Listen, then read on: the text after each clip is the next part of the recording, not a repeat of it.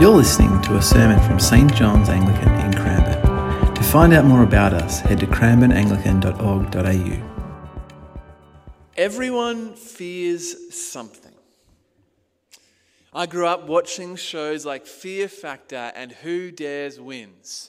My family, there was no better entertainment to me than watching someone whose mates had dobbed them in to confront their greatest fear.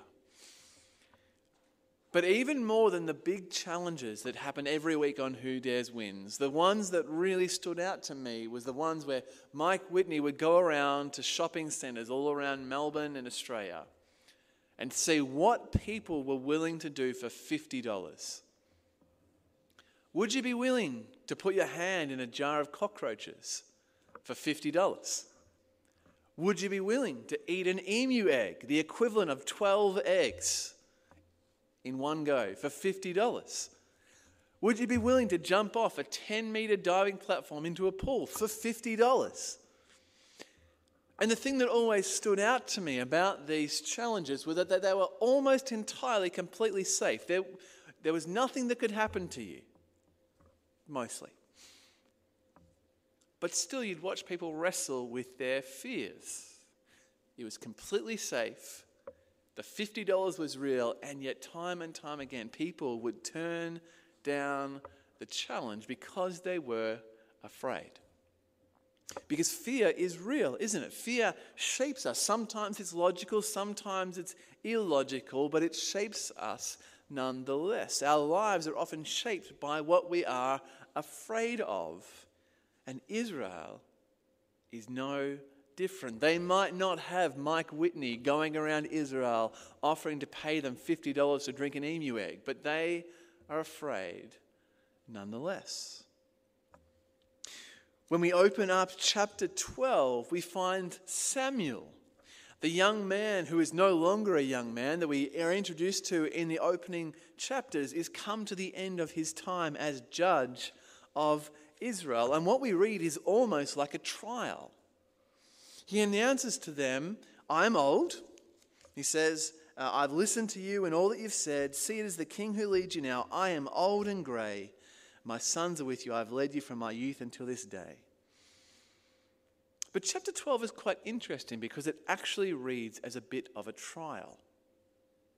It reads as a court case. In fact, that is what Samuel says in verse 3. It says, here I am, testify against me. See, chapter 12 is a trial between Samuel, God, and Israel to determine who has been faithful, who has kept the course, who has fought the good fight. And so we read in 12 verse 3, here I am, testify against me before the Lord and his anointed. Whose ox have I taken? Whose donkey have I taken? Whom have I defrauded? Whom have I oppressed? Whose hand have I taken a bribe to blind my eyes with? Testify against me, and I will restore it to you. Samuel says, test me. You've seen me. You've seen the way that I work. You've seen the way that I live. Have I done anything that was unjust? And it's interesting that the things that he lists are all the warnings that he gives to Israel about the king that is to come that will take. But what does Israel say? No. If this works, hey, you have not defrauded us or oppressed us or taken anything from the hand of anyone. In fact, they ramp it up a little. It says, the Lord is witness to you, and his anointed is witness that day, that you have not found anything in my hand. And they said, he is my witness. Samuel has been cleared. Israel says there's nothing that you've done wrong. The Lord is witness for Samuel. And then the next person in the docks, so to speak, is God himself. As Samuel said to the people, the Lord is witness, who appointed Moses and Aaron and brought your ancestors up out of the land of Egypt. Now therefore take your stand so that I may enter into judgment with you before the Lord. And I will declare to you all the saving deeds of the Lord that he performed for you and for your ancestors. When Jacob went into Egypt and the Egyptians oppressed them, Then your ancestors cried to the Lord, and the Lord sent Moses and Aaron, who brought forth your ancestors out of Egypt and settled them in this place. But they forgot the Lord their God, and he sold them into the hand of Sisera, commander of the army of King Jabin of Hazor, and into the hand of the Philistines, and into the hand of the king of Moab, and they fought against them. Then they cried to the Lord and said, we have sinned because we've forsaken the Lord and served the Baals and Ashtartes. But now rescue us out of the hand of our enemies, and we will serve you. And the Lord sent Jerubbaal and Barak and Jephthah and Samson, and rescued you out of the hand of your enemies on every side, and you lived in safety. So how has the Lord acted? Well, the Lord has saved. The Lord has heard their cries. The Lord has rescued them. In fact, it's not been the Lord who's been unfaithful. It's been Israel. And even in these short 9 or so verses, what we discover is the normal pattern of Israel's relationship with God. Everything starts out great. It's a honeymoon period. Israel is in love with the Lord and the Lord cares for them. But slowly but surely, Israel has its heart and head turned and goes off to worship other idols, the Baals, the Ashtartes. And they bring curse upon themselves. They bring disaster upon their own heads. They cry out to God, and God saves. This has been the natural, normal order of Israel's relationship with God from the very beginning. But this time seems different. This time, Israel asked for a king. This time, Israel has cried out not for the Lord to save them, but for the Lord to appoint a king over them. What has happened? Well, Israel has become afraid. We read this in verse 12, but when you saw the king Nahash of the Ammonites came against you, you said to me, no, but a king shall reign over us, though the Lord your God was the king. Now, to be fair to the Israelites, the Ammonites were a fearsome bunch. When they fought against him a chapter earlier in chapter 11, and they're asked to treaty. King Nahash is given an opportunity to treaty with Israel, and he says, sure, I'll treaty with you. Give me every right eye from every Israelite man. This is not a nice dude. They worshipped Moloch. Moloch was a god who demanded child sacrifice. And just like their god who was cruel, the Ammonites were cruel as well. And yet the Ammonites are not the only cruel nation at this time. Israel faced many cruel nations, many evil nations, and the Lord has always gone before them. But now they want a king. And why do they want a king? Because they are afraid. Give us Saul. Give us someone to fight our battles for us, Lord. Give us a king to go out before us. And it's interesting. So in chapter 11, Saul has his first great military victory. But even in this victory, note the influence of God. The Spirit of God came upon Saul in power when he heard these words, and his anger was greatly kindled. I think if I just skip past these. There we go. The Spirit of God came upon Saul in power when he heard these words. In verse 7, the dread of the Lord fell upon the people, and they came out as one. In verse 13, but Saul said, no one shall be put to death this day, for today the Lord has brought deliverance to Israel. Even when Israel demands a king to fight their battles, the Lord has gone before them to secure their safety and their peace. They've demanded a king to keep them safe. And even the king that's meant to keep them safe needs the Lord their God. Fear has led them astray. Fear has led them away from God, as so often fear does for us. And it's interesting that in the rest of 1 Samuel chapter 12, fear comes up again and again and again. We in fact see it 4 different times after verse 12 that Samuel makes a reference to Israel not fearing, or that they should fear the right thing. So in verse 14, Samuel says, "If you fear the Lord and serve him and heed his voice." And after God thunders and rains before the harvest day, all the people greatly feared the Lord and Samuel. In verse 19, Samuel encouraged them, "Don't be afraid." And in verse 24, "Only fear the Lord and serve him." Don't be afraid, fear the right thing. I tend to think that the fear of the Lord is probably one of the most central, most important, and most confusing aspects in the Old Testament. The book of Proverbs starts with saying that the beginning of all wisdom is the fear of the Lord, and yet we have these 2 kind of commandments, 2 encouragements playing off against each other. Fear God, don't be afraid. Well, I can't do both of those things. How on earth does that work? Fear the Lord, don't be afraid. Well, how can I fear God if I'm not meant to be afraid? How does that work?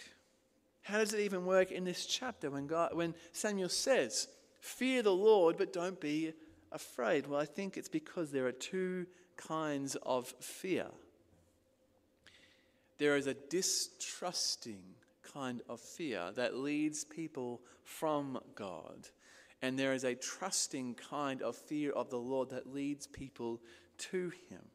There is a kind of fear that causes people to doubt God and to look for solutions in other places. There is a kind of fear that encourages us to run to God. There is a kind of fear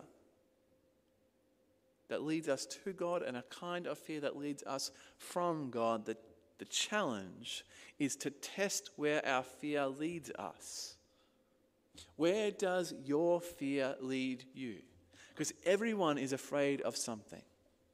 Everyone is afraid of something, but where does your fear lead you? Does it lead you into prayerfulness or prayerlessness? Does it lead you into closeness with God or distance from God? Because one of the aspects that comes up in ungodly, sinful, distrusting fear is that it reveals our idols. It's interesting that after all this talk of fear, the great admonishment, the great encouragement in 1 Samuel chapter 12 is to not place your trust in idols. So in verse 20 and 21, Samuel said to the people, "Don't be afraid. You've done all this evil, yet don't turn aside from following the Lord. Serve him with all your heart. And do not turn aside after useless things / idols that cannot profit or save, for they are useless." In your fear, don't place your trust in other things that cannot profit or save you. We tend to think of idols as trinkets, things that we put in our houses that people might bow down and worship. But in fact, an idol is anything that we think will make us happy or we think will save us. If there is something in your life that you think will make you happy before God, or you think will save you before God, that is an idol. I was out at a park the other day and I met a man who's there with his son, and we got chatting, and he'd had a bit of a hard life, and he said something to me which I thought was incredibly insightful. He said, "My son is going to be my savior. My son is going to be my savior." Now, we can look at that and go, well, that's an awful burden to bear for your son. But actually, he's just telling the truth of the way that most of us live our lives. Our sons might not be our saviors, but something will be. And it's often not the Lord, at least in our minds. It might be our marriage will save us. It might be our finances will save us. It might be comfort will save us. It might be that holiday we finally get after 2 years of COVID. That's what's going to get me through.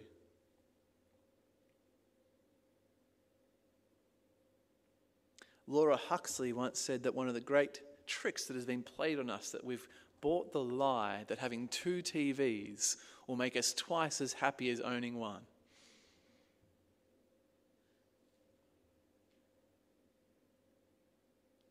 What do you think will make you happy? What do you think will save you, rescue you? Every culture is dominated by its idols. We might not have the Baals and the Ashtartes anymore, but we have idols nonetheless. The gyms, the high-rise buildings, the families, the entertainment.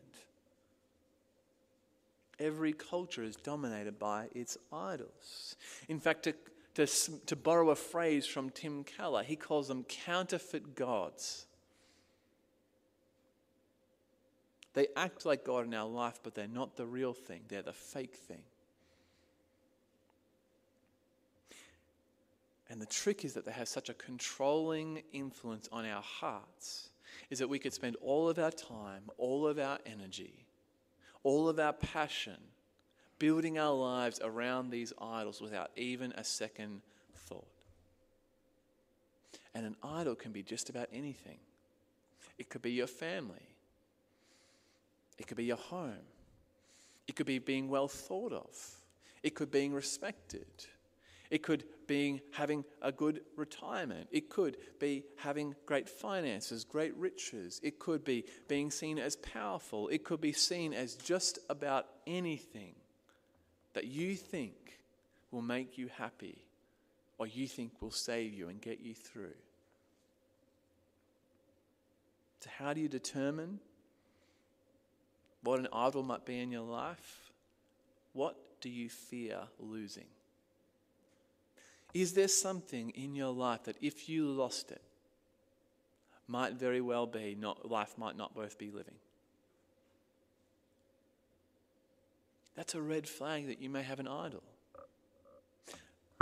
All of us are tempted by this. I know for myself that family has a great potential to be an idol. I love my family. I spend a lot of time with my family. I spent hours last night taking care of my son who's unwell.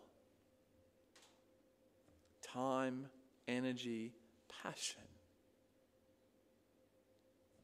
My son is not going to save me. But there's a temptation to believe that my family will make me ultimately happy and give me what I need. What is it for you? What do you fear losing? What do you think will make you happy? What do you think will save you? And how do you dismantle an idol? How do you dismantle an idol that has such an influence over your heart that controls your passions and time and energy? Well, the way that you fight idolatry is with a superior joy in the Lord. I love the way that chapter 12 ends in verse 24. It says, "Fear the Lord and serve him faithfully with all your heart. Consider what great things he has done for you." It's an invitation to notice. See, the great sin of Israel is not necessarily rebellion, although that's a part of it. The great sin of Israel is forgetting. Israel constantly forgets what God has done for them, through them, in them, what he has promised to them currently and in the future. They're constantly forgetting, and I wonder if it's the same for us.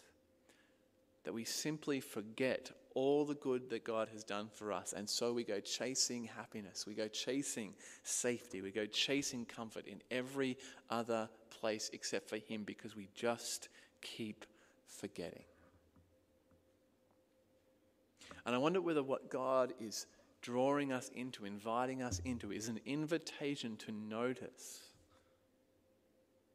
Now, I know I'm the youngest person here.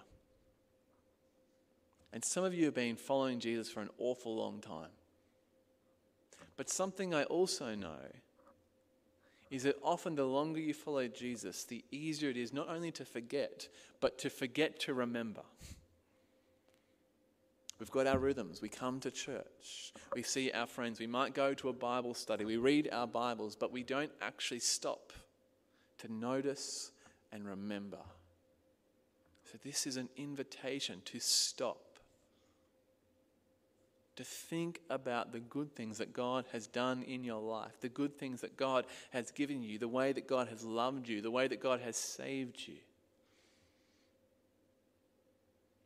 That, more than anything, will lead you to dismantle your idols, because they cannot save you and they cannot make you happy. They are lies that you have bought into. But I trust Jesus that when he said, I have come so that they may have life and life to the full, that he meant it. That in Christ, in God, we have happiness and safety, because our Lord is the Lord of all the universe, the Alpha and the Omega, the beginning from the end. So here's what we're going to do now, just for a minute. I'm just going to be a minute of silence for you to consider and to notice what God has done in your life. It could be this week, it could be last week, it could be any time. What has God been doing? What are the great things that he has done for you? But don't stop there. Take a minute tomorrow. Take a minute on Wednesday. Take a minute on Friday. Take 5 minutes to stop and consider the great things that God has done for you. So let's have a minute now to sit, stop, and reflect. And then I'll pray for us.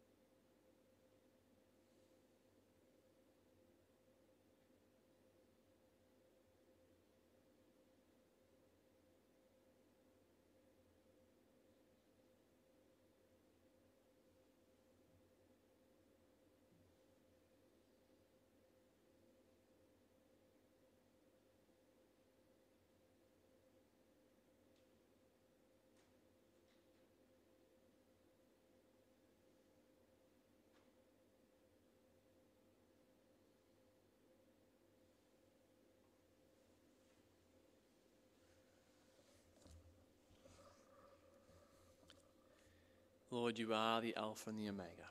You are the beginning from the end. You are the one who not only makes us happy, but created happiness itself. You are the one where our safety is in. God, may we trust you more. May you reveal the idols of our hearts. And may we have a superior joy in you, Lord. May we not be forgetful like Israel, but rather lead us into remembrance. We pray in Jesus' name. Amen.